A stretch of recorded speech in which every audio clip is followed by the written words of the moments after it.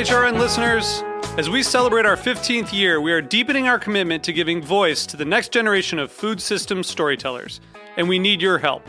Our internship and fellowship programs help activate new possibilities for underrepresented and underestimated young people through experiential journalism, audio engineering, and production training.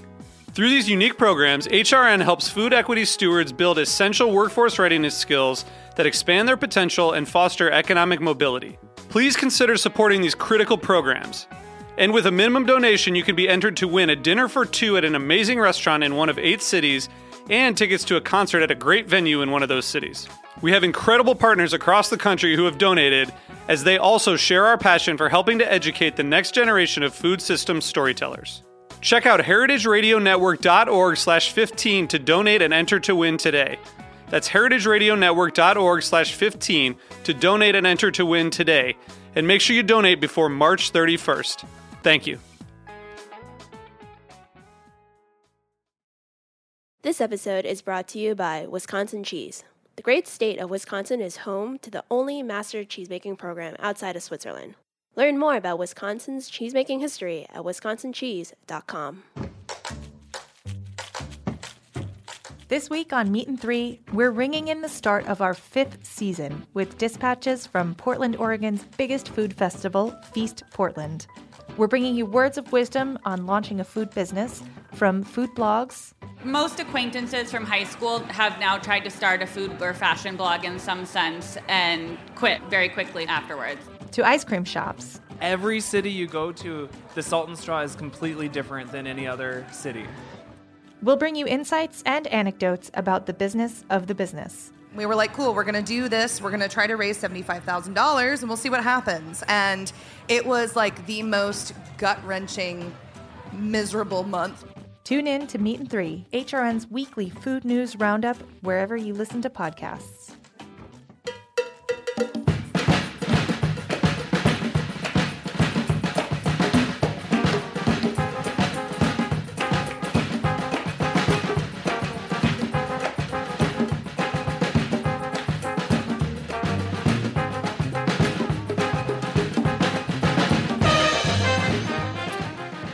Well, hello. Welcome to All in the Industry on Heritage Radio Network. I'm your host, Sherry Bayer. We're coming to you live from Roberta's Restaurant in Bushwick, Brooklyn. It is Wednesday, October 2nd, 2019. This is the 228th episode of this series, which is dedicated to behind-the-scenes talents in the hospitality industry. Today, my guest is a top New Zealand chef, restaurateur, TV personality, and cookbook author, and I will introduce him fully in a moment. First, as I do on every show, I will start with my PR tip, and then later we will have my speed round game, industry news discussion, solo dining experience, and the final question. As the founder of Bayer Public Relations, I'm going to tip the show off with my PR tip of the week. So today's tip is to draw inspiration from your surroundings. Yes, take it all in and observe, as the world is a magical place full of wonders.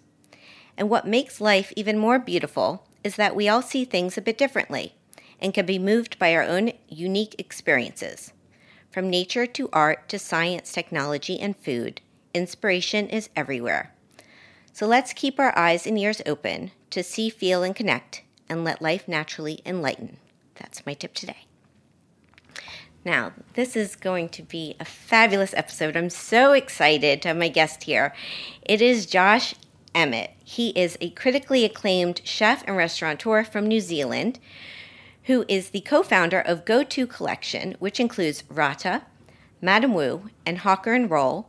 And he has a new cookbook, The Recipe, Classic Dishes for the Home Cook from the World's Best Chefs. Josh worked with Gordon Ramsay for over 10 years. During his time at Restaurant Gordon Ramsay, it was awarded 3 Michelin stars, making it the only 3-star restaurant in London.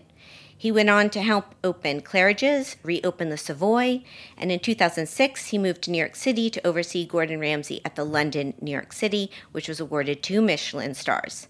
In 2012, he went back to New Zealand and he opened Rata, and he has since opened 6 restaurants across New Zealand, and he's appeared on TV, most known, I think, in New Zealand for being a judge on MasterChef New Zealand. So welcome to the show. Thank you so much for having me. I'm so excited to have you because, well, first of all, there's so many reasons. You're an amazing chef restaurateur, and I want to hear your story. But we have the connection of meeting you when you were in New York City, and then me visiting RADA back 6 years ago and celebrating my birthday there. And we have this connection, and you live on the other side of the world. Totally, yeah. I remember vividly when we first met. It was back in 2006 when I just moved to New York from London. And it was back then that was a massive change for me. It was a big life change to come out here, and so I was young and younger and very excited about being in New York. Yes, well, I want to go back to your background as a child and what inspired you to become a chef, because you grew up, from what I understand, in New Zealand on a farm, right? Totally. So how did that influence your career and decision to work in kitchens? Well, there's a few things. There's my sort of fetish for baking and sweets growing up. So I did a huge amount of baking on the farm. We sort of shopped at supermarkets once a week, and within that, we weren't allowed biscuits or fizzy drinks or anything like that. But we had the ingredients in the pantry to make as many cakes as you liked, or baked as many cakes as you liked. So and when you baked a cake, you owned the cake. So I used to do a hell of a lot of baking and a hell of a lot of eating. And then on the farm growing up, I did a lot of fishing. I did a lot of shooting. We're constantly shooting rabbits and duck shooting and fishing for eels, and then out in the sea, fishing in the sea as well. So it's sort of no surprise that when I moved to London and I began, my career cooking and as a chef, that I barely ever took ingredients like eel, duck, game birds, all those sorts of rabbits. I always have those on my menus. And I think it's a result of, growing up with those sorts of ingredients and falling in love with them from a very young age. Right. So how did you get introduced to Gordon Ramsay? Did you just apply for a job? Sorry. Yeah. Did I just apply for a job? Yeah, I did. Where had I been? I'd been a couple of years in the UK, and then I came back. I lost my visa, and I went back to Australia and worked really hard for 3 years in Australia. I worked ridiculous hours and worked for a guy called Donovan Cook and his wife Philippa, and they were amazing chefs and a great restaurant in Melbourne at that time.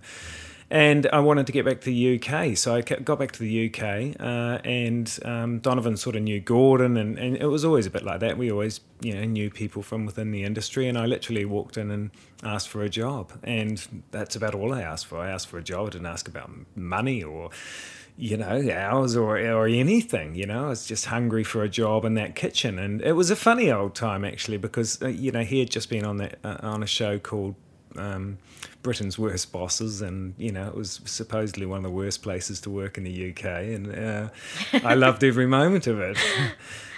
Well, you have a big smile on your face saying this, but yeah, and he's known in the US for his show on Hell's Kitchen, and just his personality, from what I know on TV, or his TV personality, is very different than what I know about your personality. I don't know if, you worked with him for a long time. So what was that experience like? And did you have full reign, like when you were here in New York with the London? Was that, I don't know, did you have to report to him on things, or was it more left to your decision making on the menu? Well, yeah, all of that. I mean, I was back then. That was 2000 when I first started with him, and I was 26 and extremely driven and extremely ambitious, and food, it still is. Food is everything to me. Restaurants are everything to me. I love my career and always have. And I think one thing that Gordon always gave me was an amazing platform on which to perform.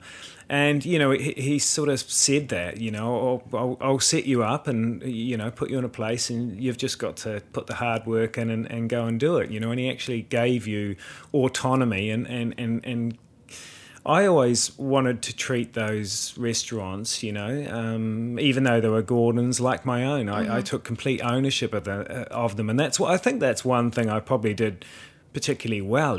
I just owned it. I went in there and I treated it like it was my little baby, and away I went. And I suppose that was the case when I came out to New York. Gordon can't be anywhere. He had up to 15, 16, 17 restaurants at the time. I mean, you can't be everywhere, can you? And you rely on great staff to do that. And I was a very loyal subject, and, I was with him 11 years and had great experiences. Yeah, so what prompted you then to move back to New Zealand and start on your own?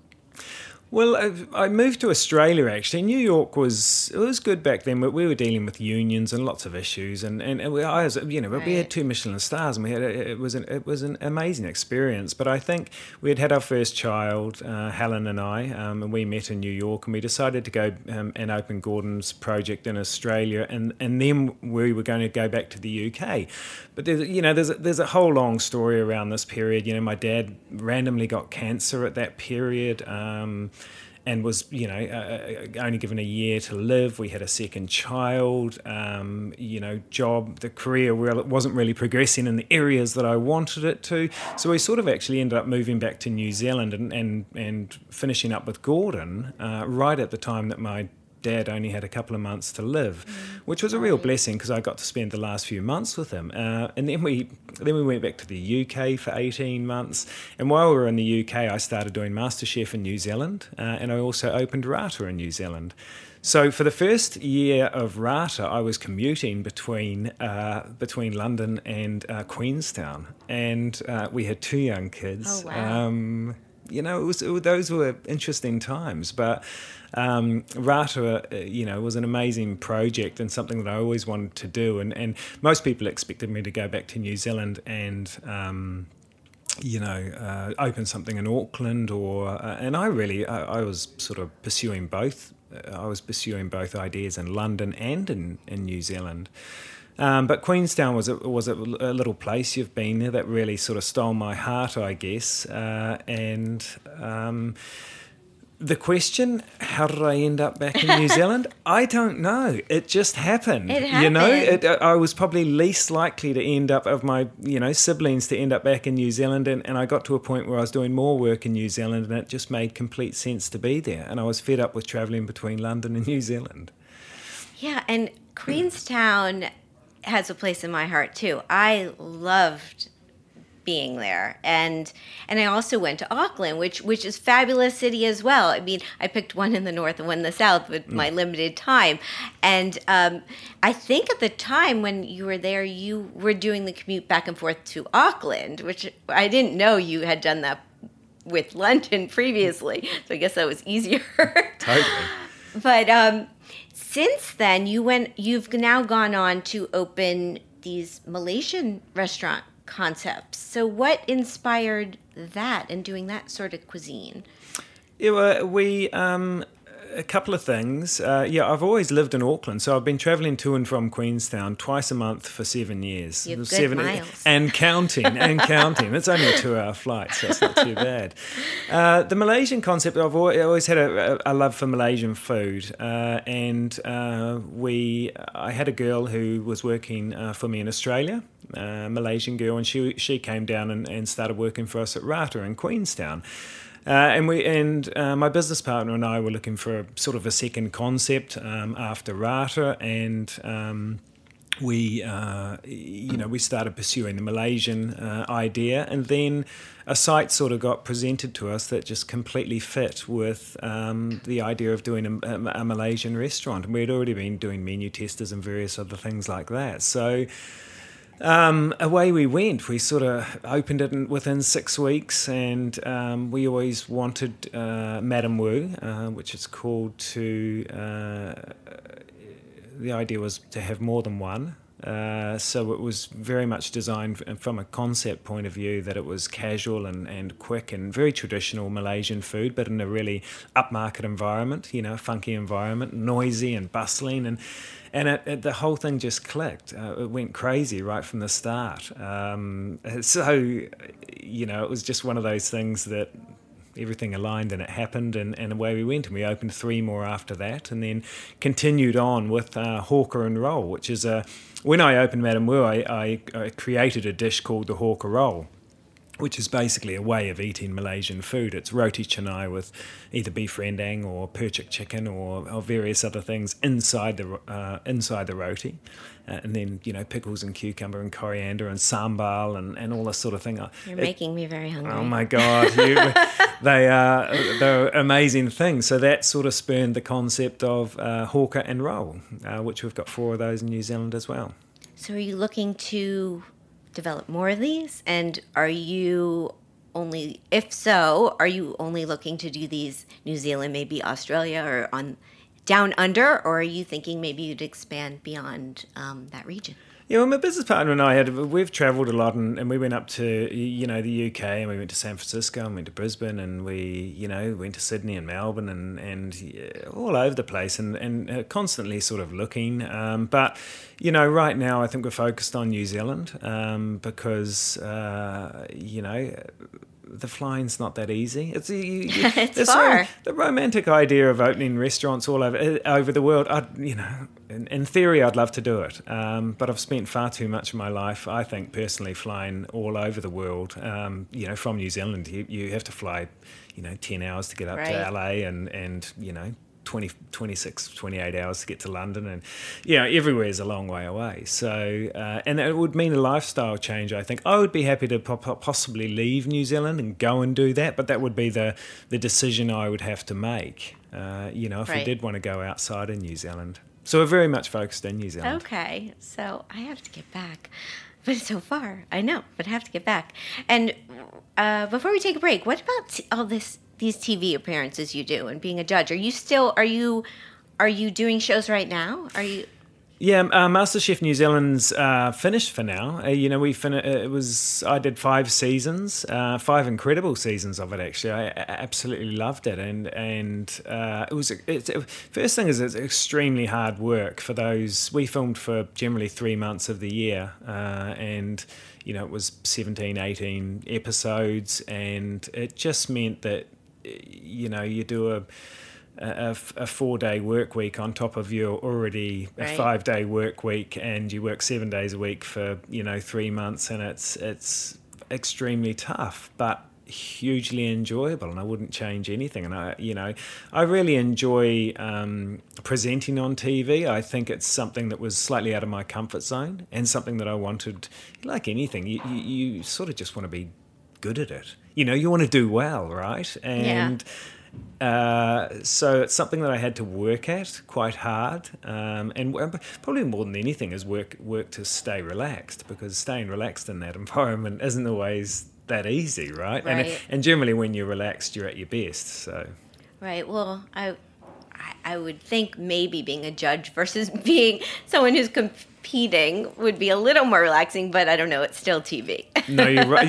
You're right. It is far more relaxing. And I'm forgetting the most important part. When the most important part was really the people we met along the way, and the food we ate. Just glorious.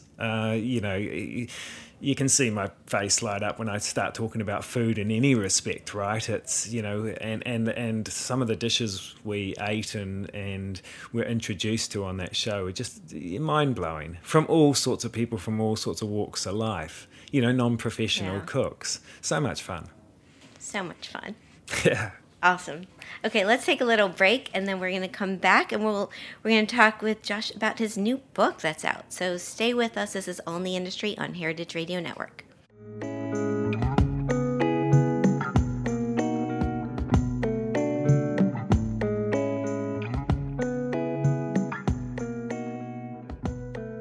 This episode is brought to you by Wisconsin Cheese. Did you know that 90% of Wisconsin's milk is made into cheese? And this is not just any milk. When Swiss, German, and Italian cheesemakers first settled into Wisconsin, they chose their new home because of the special terroir of the region. Its soil and water are nurtured by the goodness of glacial sediment, and those elements lend themselves to the very best milk. Today, Wisconsin produces 25% of all cheeses made in the U.S., and Wisconsin cheeses have won more awards than any other state or country in the world. How did they do it? Wisconsin cheesemakers combined their heritage and tradition with nonstop innovation. They were the first state to establish cheese grade standards and the first to require that every cheese plant be overseen by a licensed cheesemaker. Wisconsin is the only place outside of Europe where one can pursue an elite master cheesemaker certification. All of these impeccably high standards mean Wisconsin produces more than 48% of the nation's specialty cheese.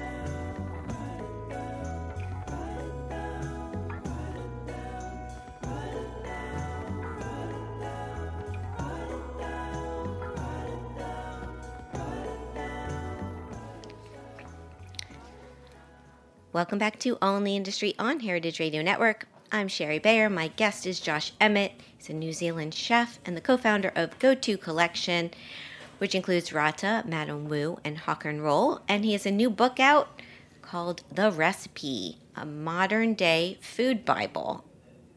It's awesome, by the way, this food Bible that we have here. So let's talk about this. And it's quite a book. I mean, you have over 300 recipes in this? Yeah, I do. Thank you. Yeah. So how did you come up with the idea for it and go about the collection of recipes and chefs that are featured? Yeah, I've written a couple of. This is my third book, and for this book, I was wanting to do something different, and I was really wanting to do something that I could, do on an international platform, I guess, and.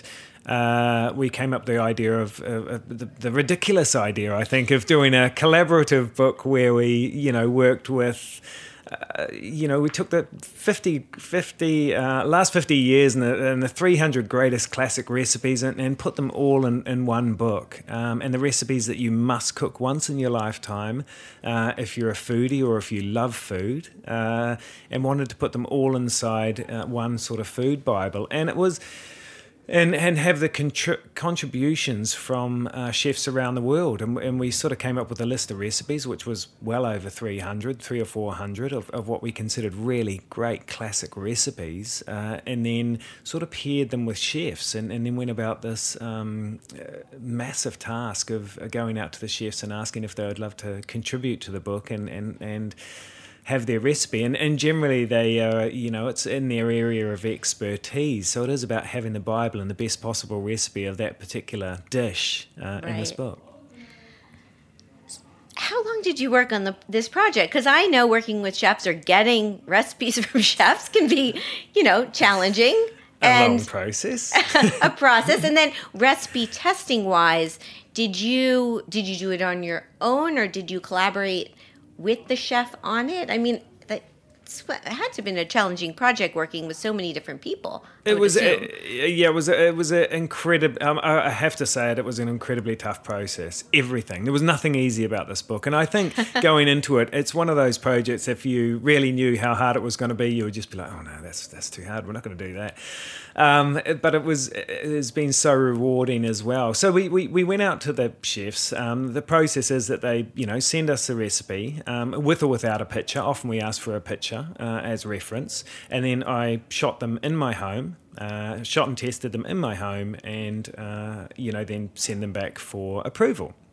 So getting the recipes was getting the chefs on board was the first part of the process, and that was months, 6, 8, 9, 10 months, almost a year of asking chefs and slowly getting the recipes through, and that was an emotional roller coaster, right? That was my first part of my project, and we got I would.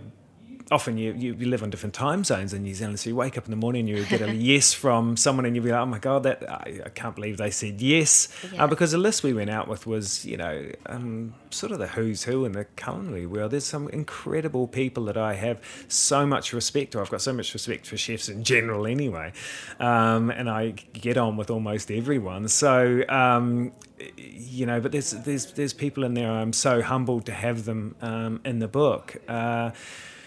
And then, the days when we didn't get some people in the book, it's just one of those things. You're going out and asking, you're putting yourself on the line a little bit. Then the process actually of turning around and cooking their recipes. And that's sort of when I woke up one morning and went, oh, God, what have I done? This book can't just be a straightforward. It can't be good. It has to be exceptional. I have to cook these recipes and photograph these recipes and send them back to approval. And I was under a ridiculous amount of pressure. I put myself under a lot of pressure for a long year of shooting these recipes. Well, you mastered it. I mean, the book is beautiful. You also have gorgeous photos with it. And I mean, some of the people, I jotted down some of the names. You have Daniel Ballou, Daniel Hume. I saw you had Nobu, you had the black cod miso in there, and I was thinking, I love that dish. I should try to cook it. Oh, totally. So yeah, go ahead. I mean, when Nobu says yes, and he's going to come in your book, and friends of mine, whether it's Marcus Glocker or Ron Paprocki who cooks in New York here, or David Chang, or so many people who agreed to participate. Daniel Hum early on said he was too busy, and we funnily enough we just sat on that for a year. And then we went back to him and said, would you reconsider? And he said yes. So, extremely ecstatic about that.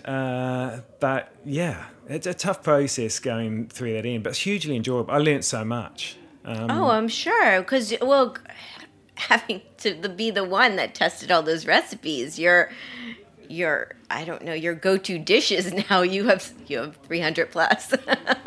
Yeah. If not everything else you've been cooking your entire career. No, and there's a few things about the book that they have to be, the recipes had to be really simple, true classics, and really simple and accessible for the home cook. Now, there is some more aspirational dishes in there, but a lot of them are very, very simple dishes and ideas, everything from mashed potato to scrambled eggs to beef Wellington to ramen to, all those sorts of things. And then what we did with the book, and what Kieran Scott, who shot the book, is such a genius at, we shot a few sort of test images, and we've got 150 personalities, and we all know that chefs' personalities are strong at the best of times, so we sort of had to take all the personality out of the book. So we shot it all on a white or black background and all on a white or black plate. So it completely restricted and took every, it's the book is all about the food, and the photography is all about the dish, and it sort of shows a complete respect for that, and you can see that makes it more of a Bible and more of a manual than a book about anything other than the dish, which is I think the thing that we got so right, and Kieran's such a genius in that respect, because he just gets that. He drove a lot of that direction with me. I mean, we've spent a lot of time hanging out as well. So I'm sure. And actually, from following you on social media, you test a lot of recipes in your kitchen, or you cook. You show a lot of this behind the scenes of cooking, which I think, and with your kids, I think it's very cool.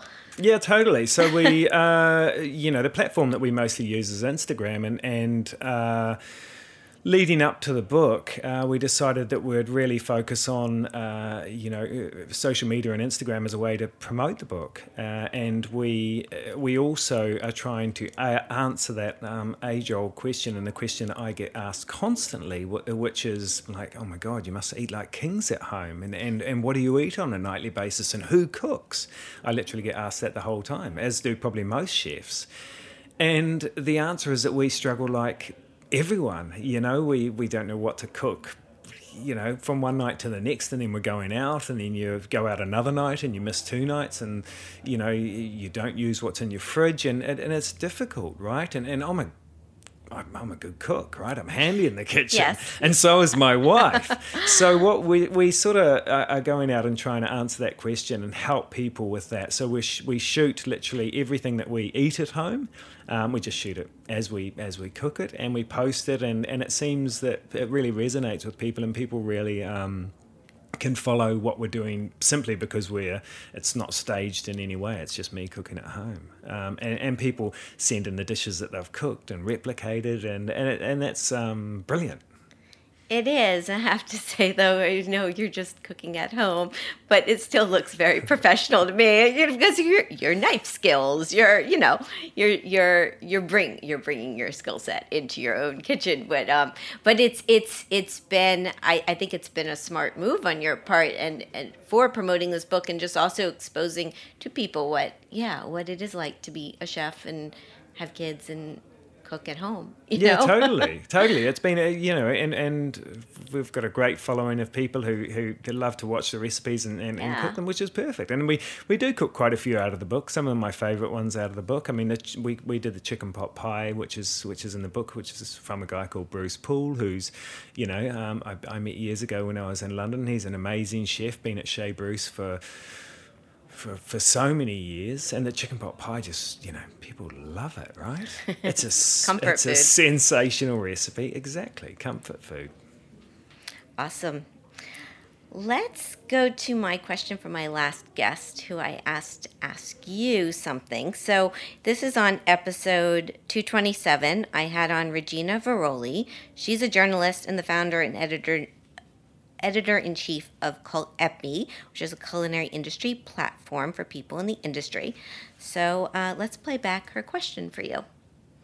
I wanted to ask him about sustainability. I know New Zealand has a lot of good policies about sustainability as far as farming or fishing or not using pesticides. And his restaurant, makes a point of trying to be a sustainable restaurant. So I would like to know from him, Josh, what do you think is something that you could export to the U.S. from New Zealand as far as ideas for what restaurants can do to be more sustainable since we are all facing a climate crisis?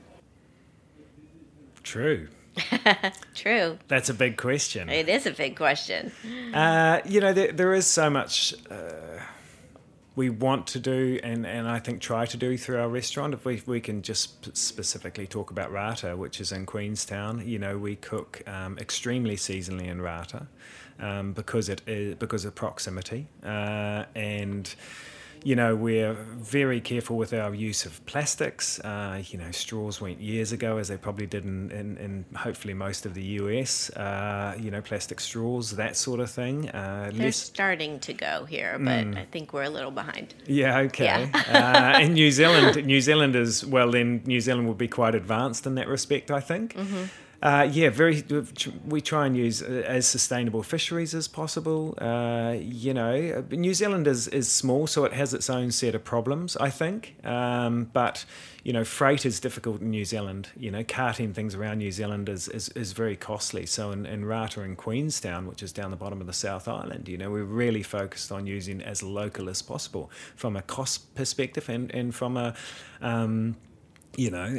business value sense as well. There's a new thing in New Zealand that I'm starting to use a lot more of, which is beeswax paper. And, it's great for wrapping things like cheese, but you can literally wrap anything and everything in it.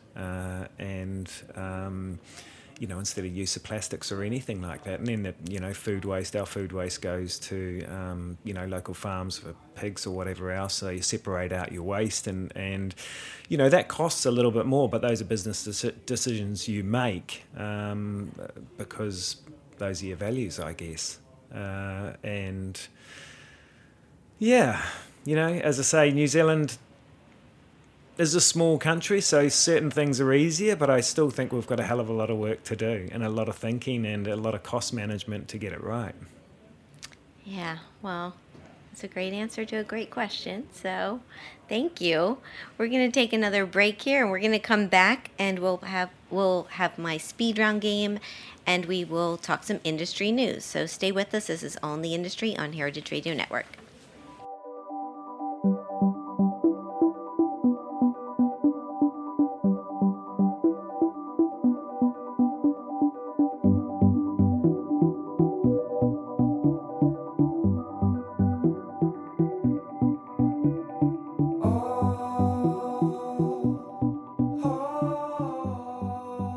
Are you enjoying this podcast? Heritage Radio Network has plenty more. Hi, my name is Sam Ben-Ruby, and I'm the host of The Grape Nation on Heritage Radio Network. With this show, we bring wine to the people. Each week, we bring the best guests in wine on, taste different wines on air, and invite our listeners to taste with us. You'll find our approach to wine decidedly unsnobby. You can find The Grape Nation wherever you listen to podcasts and on heritageradionetwork.org. You fall for it, that you can never just live the way you wish. Welcome back to All in the Industry on Heritage Radio Network. I'm Sherry Bayer. My guest today is Josh Emett. It's time for my speed round game. What this is I name a couple things and you got to pick your preference, such as chocolate or vanilla. Are you ready? Vanilla. That was easy. That was the first one. Good. You got the test one. Well done. So yeah. I think you're ready. I'm ready. Okay. Here we go. Eat in or eat out? Eat out. Wine, beer, cocktail, or mocktail? Wine. Tasting menu or a la carte? A la carte. Small plates or large plates? Large plates. Communal table or chef's counter? Communal table. Tipping or all-inclusive charge? It's a tough one. All-inclusive. Okay.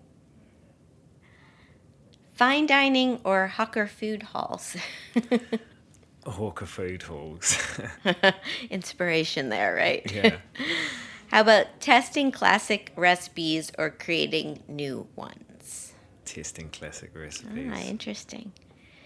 Okay, two more. Cheese plate or dessert? Dessert. Manhattan, Brooklyn, Auckland, Queenstown, anywhere else in New Zealand? Exactly.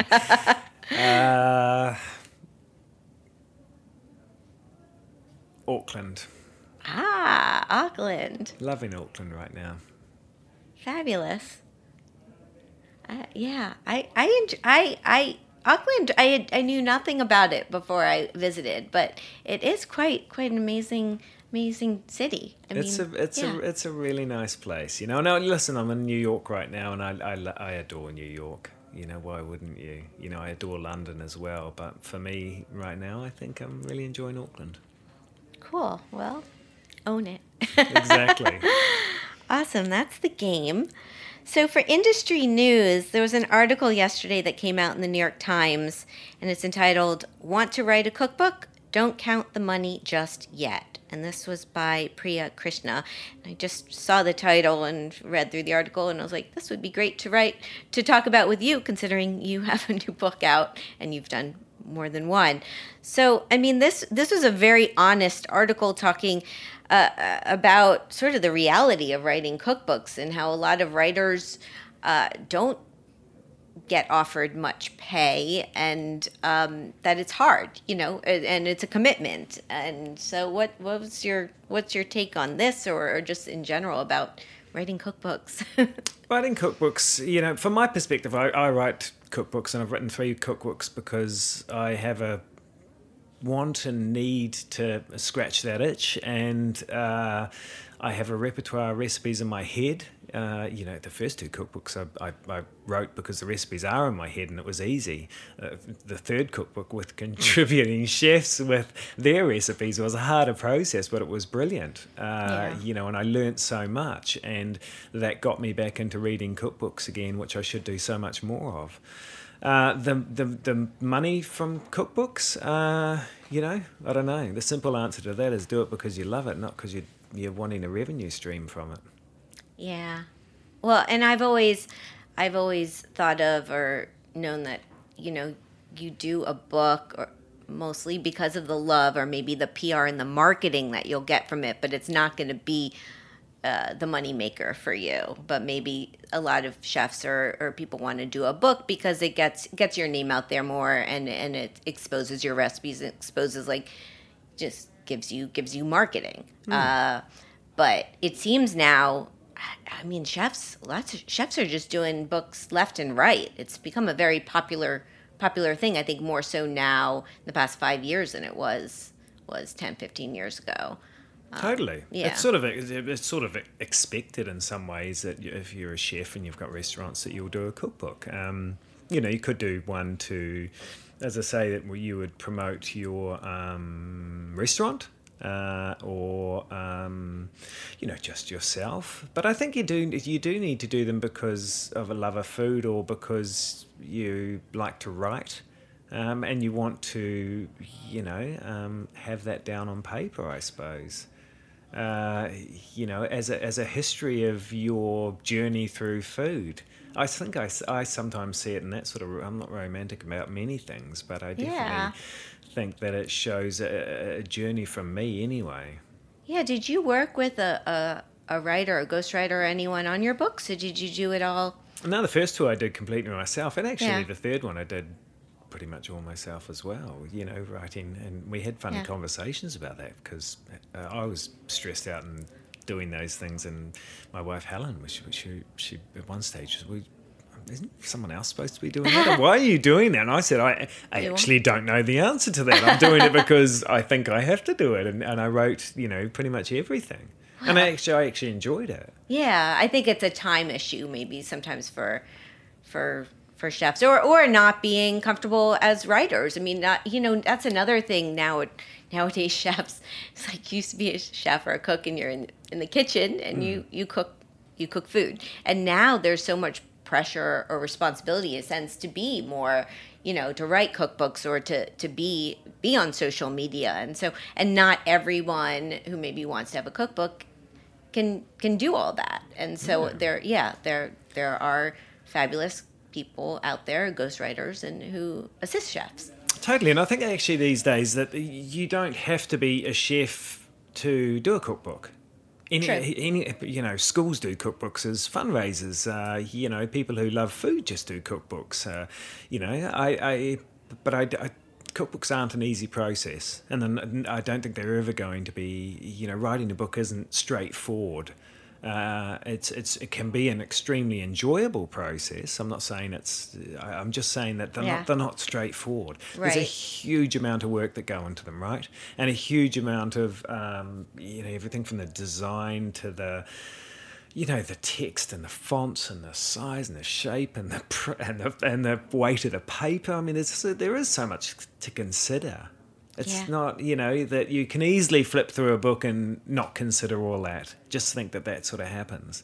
So it's not something I would take on lightly, ever. Yeah, so that's, I'm thinking, will there be another book in your future, or is it too early to say? No, you would do another one. I would. I need a rest from this one, but I definitely have another one. It's one of those things where you go anything that's painful in life, you often forget. And then you come back and you're like, oh, I want to do that again. Right. Well, but no, you look. I even though the journey was a difficult one with that book, I think you can see it in the end result that you get an outstanding end result because you really put the effort in to make sure you stuck to your values the whole way along and really didn't bend the rules at any point. Yeah, and that just made me think. Also, you have this book now that's not. It's here. It's to stay. It's like not going anywhere. It's like a permanent thing versus a restaurant or food that goes out and gets eaten and then is gone. Like this is a collection of all the recipes. It's like it's a good, you can hold it forever. This is an important book to me because it's a record of, in some ways of some of the greatest dishes of the last almost 100 years, right? There's dishes in there that have been around for a long time and stood the test of time and are just brilliant. And the recipes are, from chefs who are exceptional in their field and have excelled in the industry.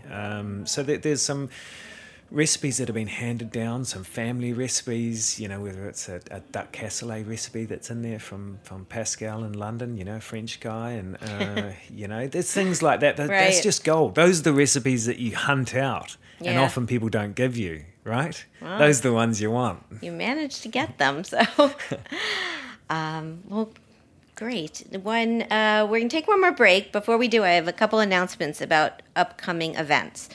So, first, New York City Wine and Food Festival is coming up on October 13th through 19th in New York City. And this is the 12th annual festival. It's sponsored by the Food Network and Cooking Channel and presented by Capital One. It's one of New York's most versatile culinary extravaganzas, and it returns to Eat, Drink, and End Hunger, benefiting Food Bank for New York City and No Kid Hungry. And there's tickets still available. There's some new events like Elvis Duran's Taste of New York. Returning again is the Blue Moon Burger Bash presented by Pat LaFrida. And Pat has been on my show, and also I have to mention founder Lee Schrager was on my show back in episode 20, which seems like, well, it was a long time ago, but this festival has been going strong. So if you want to get tickets, you can go to nycwff.org.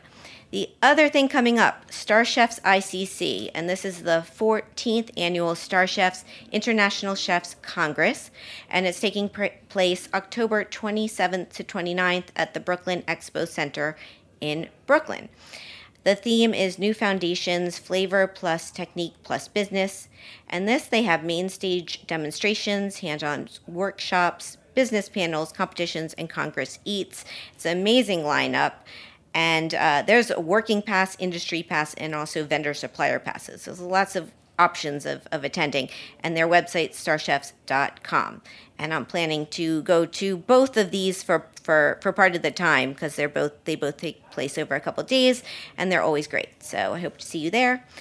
Okay, we're going to take one more break. We'll come back. We'll do my solo dining experience and have the final question. This is All in the Industry on Heritage Radio Network.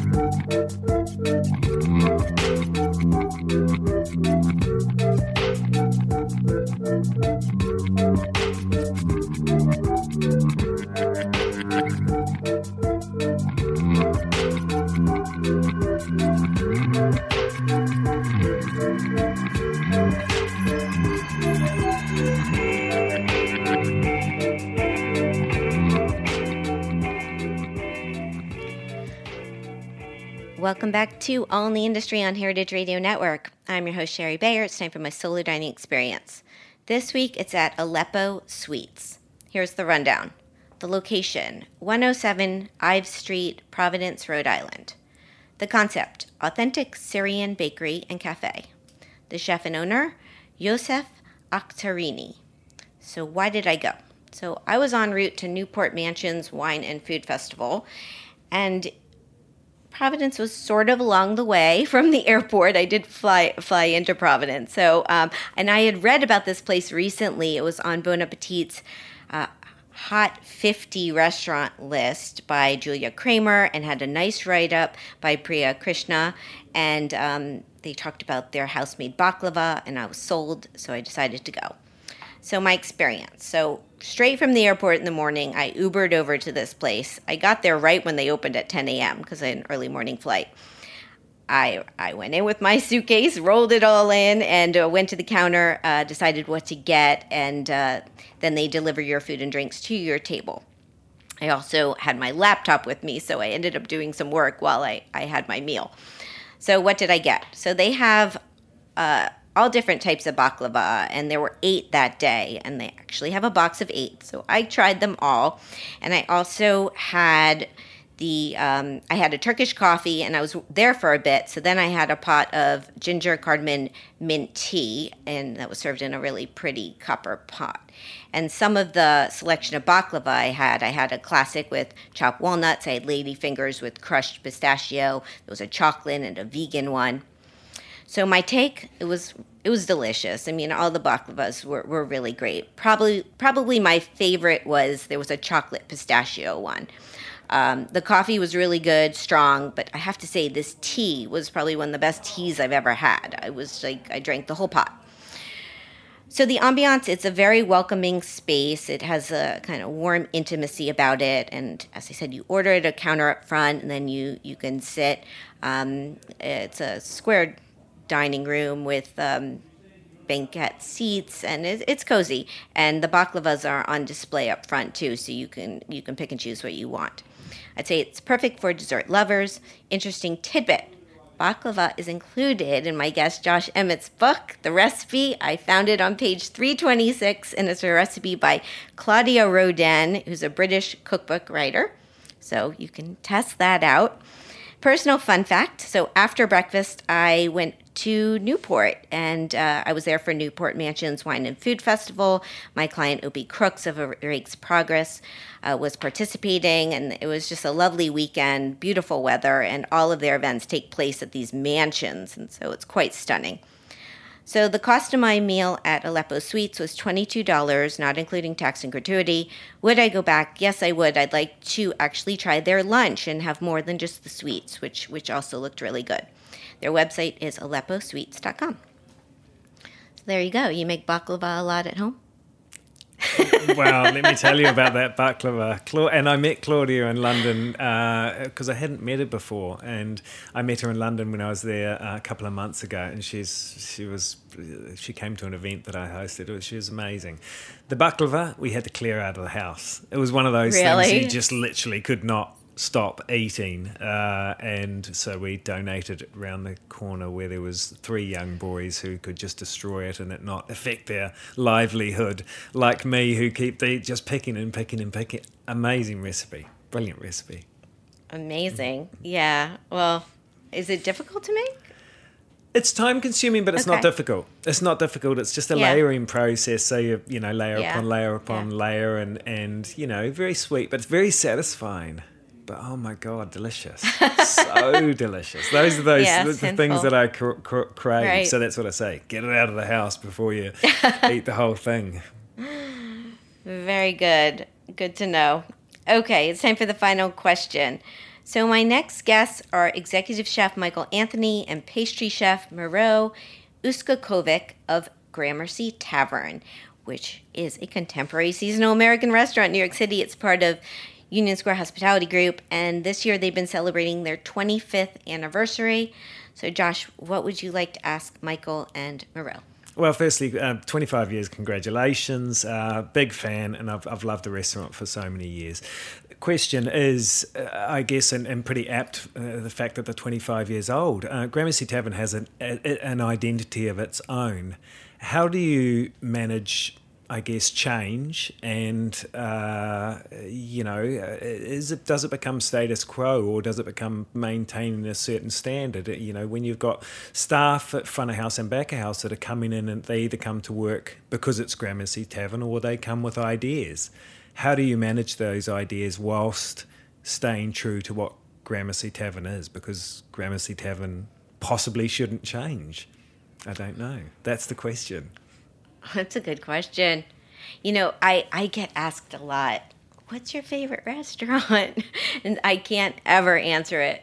But if I had to start naming favorites in New York or places I would go back to again and again, Gramercy Tavern would be on my list. It's just, you can never go wrong from revisiting. And the fact that it has been here for sustaining that for 25 years is so impressive. Totally. It says a lot about the business. Yeah, Great it really business. does. It really does. I'm excited to have them on. So that's the show.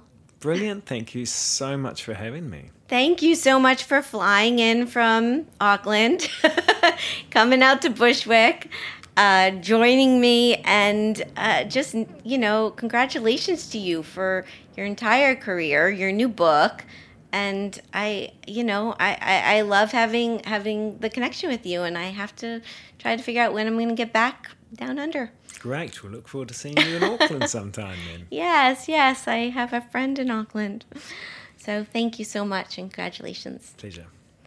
My guest today has been Josh Emett. He is New Zealand chef and the co-founder of Go-To Collection, which includes Rata, Madame Wu, and Hawker and Roll. His new book is The Recipe, which you can find, I know it's on Amazon.com, and your website's gotocollection.co.nz, and social media at Josh Emett. Yep. Am I missing anything? Nah, Instagram. Go for it. Good. Go for it. Follow him. And follow me. I'm at Sherry Bayer at Bayer PR at All Industry. My Facebook page is All in the Industry. Websites BayerPublicRelations.com, SherryBayer.com, and AllInTheIndustry.com. All of our shows are archived at heritageradionetwork.org. We are also on iTunes, Stitcher, and Spotify. Thanks to my engineer today, Jeet, and thanks again to Josh. I'm Sherry Bayer. I will be back next week with another live show. Hope you'll tune in then. And thank you for being part of All in the Industry. Bye.